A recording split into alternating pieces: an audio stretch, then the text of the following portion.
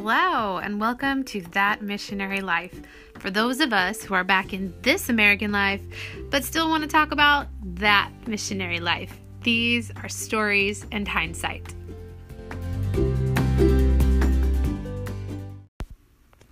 Here's from my blog, August 2005. I went shopping with Johnny and Katya today. I think the world is against me and my goal of trying to cook. There was no baking powder in the whole supermarket, and this is the largest supermarket in Carpina. Besides that, I did not know the word for it, so try acting out baking powder without any English. It's a lot harder than most words in charades. It turns out their flour already has baking powder in it? What? I am not sure, though, since my Portuguese is pretty rough, but that's what the bag says when you translate it literally. I tried a fruit called sapote. I think it's the first fruit I actually found I don't like, but it didn't go to waste because Ricardo likes it. But his taste can't be trusted since he also likes to eat fried ants. A friend wrote me out some recipes for desserts in Portuguese. I'm trying to translate them, but as I read the names, one really cracked me up and made me remember that, the culture is really different here. The actual name of this dessert is creme engorda marido. Literally, the cream that makes your husband fat. Karini and I made pudding and jello today. Have you ever had guava flavored jello? It's really good. Jaciara wanted to watch the movie that was on TV tonight, so she joined us in the room. I didn't really care to watch it. I mean, I can only understand so much in Portuguese, but we all set out to watch it, and guess who was the only one who was awake by the time it was over? Yeah, me. And guess what movie it turned out to be? Some movie about Britney Spears called Crossroads. Oh, goodness. I think if it's possible, her voice sounds even more whiny in Portuguese than it does in English. I've been on a cleaning spree lately. I cleaned the kitchen yesterday, but because there was some rat that got into some food and left some poo. Try explaining that to somebody else in Portuguese without having any help. It's really hard to act out. I cleaned the room today and I learned how to mop the floor with a cloth and your feet. I watched Johnny do it and then I tried. It's actually rather fun when you have some music on and can dance around the room. The problem was I kept trying to get the corners and would bump my head on the shelf above without seeing it. So the schedule of me living here at the seminary in Brazil, we roll out of bed and have devotions from 6 to 7. We have breakfast, which normally seems to be eggs and couscous, from 7 to 7:30, and group devotions from 7:30 to 8. And by 8 o'clock, I am absolutely exhausted. There is nothing more tiring than Portuguese in the morning or any second language. From 8 to 12, they have class, and I do various things like try to wash my clothes by hand. I am really trying to learn. Listen to Portuguese music, read my Portuguese book, do something else in Portuguese. Are you sensing a theme here? And write nice long letters like this. We eat lunch together from 12:30 and have a break until they split up for work assignments from 2 to 5. The guys do a lot of maintenance work. Jaciara is the secretary, so I sit around with her while she does a lot of different work. And Valdileni goes to the Growing Kids program. I'm hoping to go with her sometime, and when I do, I will write all about Growing Kids, which is Living Stones in English, which is a super neato program working with kids. Basically the same thing that I've done in the past at the youth center in Indianapolis. At 6, we have dinner. The girls cook for everyone, and then we all do the dishes, and then they have study time at 7:30 and lights out at 10. Okay. Pause. So there was this really cool time of my life when I was in Brazil before the international school started. They were planning on getting the international school started, and they had different people that went to the seminary who lived there. It was like Jaciara, Valdileni, Atu, Carlos. Oh my goodness, who else was it? Anyways, a couple of different people. A lot of them are still in the ministry today, which is really cool. And I still know them. And it's just cool to think back of the time where we would get lunch every day from the gas station, which is funny to think about it, but super normal in Brazil. Gas stations have a lot of gas stations there have restaurants, and they're really good. And they have like the traditional Brazilian lunch cestas, which is like this plastic, not plastic. What is that called? Styrofoam bowl that's just levels of food. So it's so funny because when I was little, I was all into eating, everything in their little part of my plate, and none of the food could touch. Well, Brazilians don't put food. Well, some of them do, but commonly, Brazilians don't put food in little sections of the plate. It is much more common to have food like layered, like a layer of beans and then a layer of rice, which first of all seems a little off to me. I always have my beans on top of my rice, but most of the time Brazilians do their beans first. So beans, rice, and then you might have like the salsa kind of stuff, which is called vinaigrette, and then you'd have like farofa, and who knows, you might also have put noodles on as a layer. Mashed potatoes as a layer. You'd be so surprised how good all these things taste. And then probably the meat on top, meat or chicken, with this always amazing sauce, that just like seeps through all the layers and makes everything. Oh my goodness! I'm like salivating.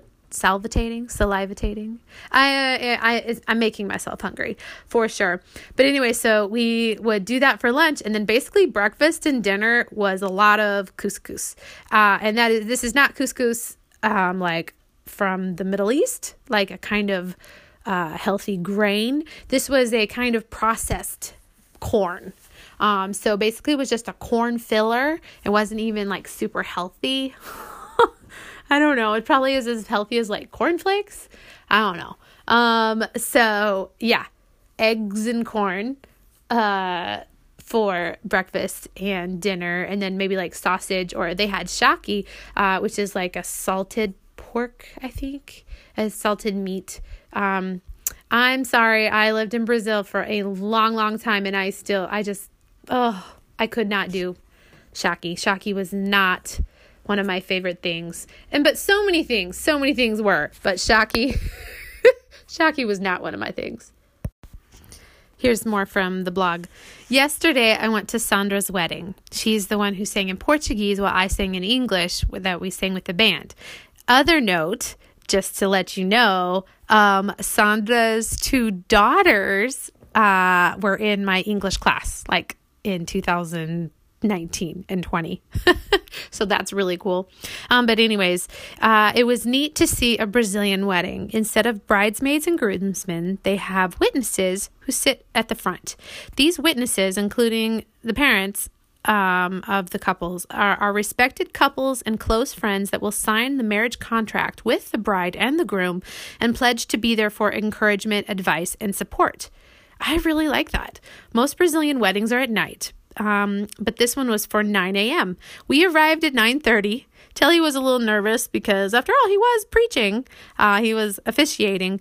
But it turns out we could have slept in because the bride did not arrive until 10:15, and they began the processional around 10:30. It turns out the bride is normally expected to be at about an hour late to her own wedding. Okay, so here's some hindsights to this. Weddings in another country.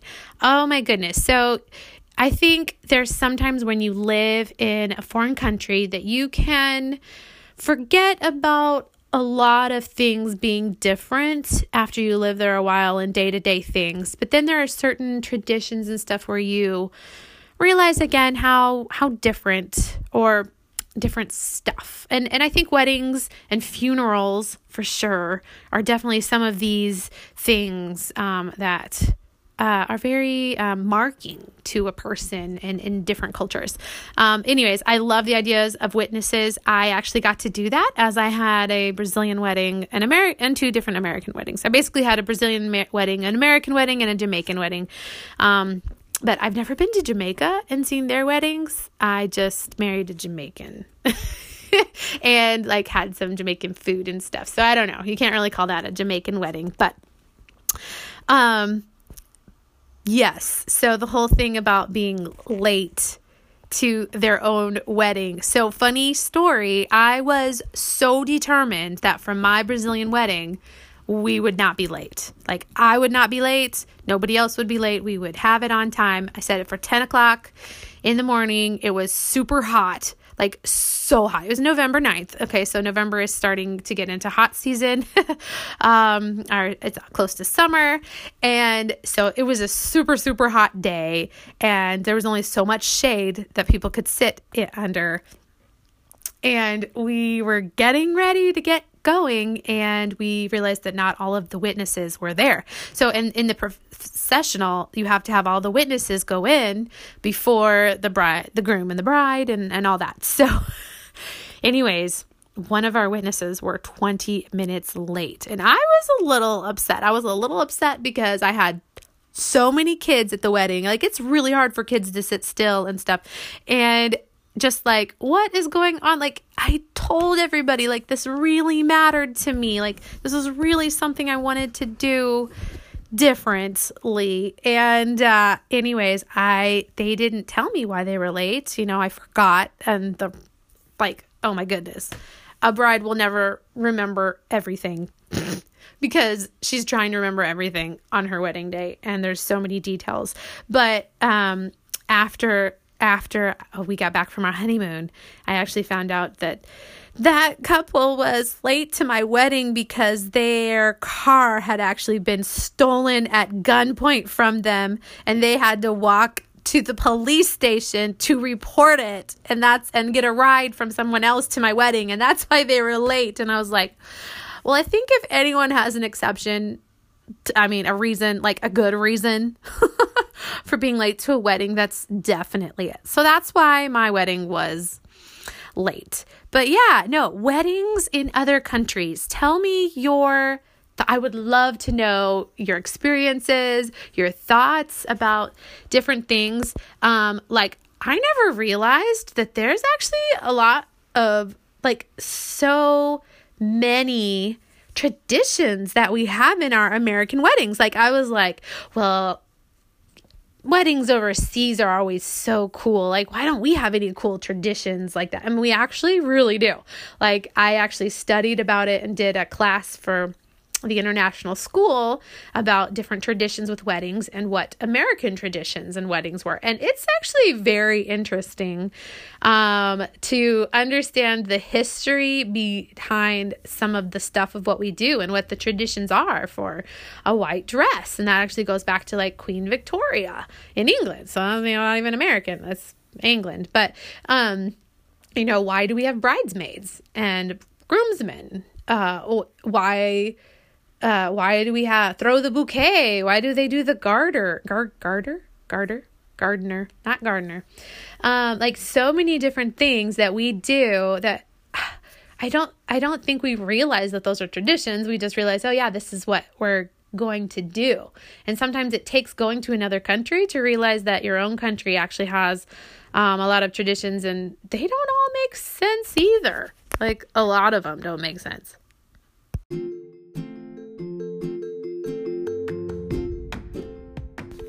So in closing, those are some musings from someone who is very much involved in this American life, but just really wants to talk about that missionary life, stories and hindsights.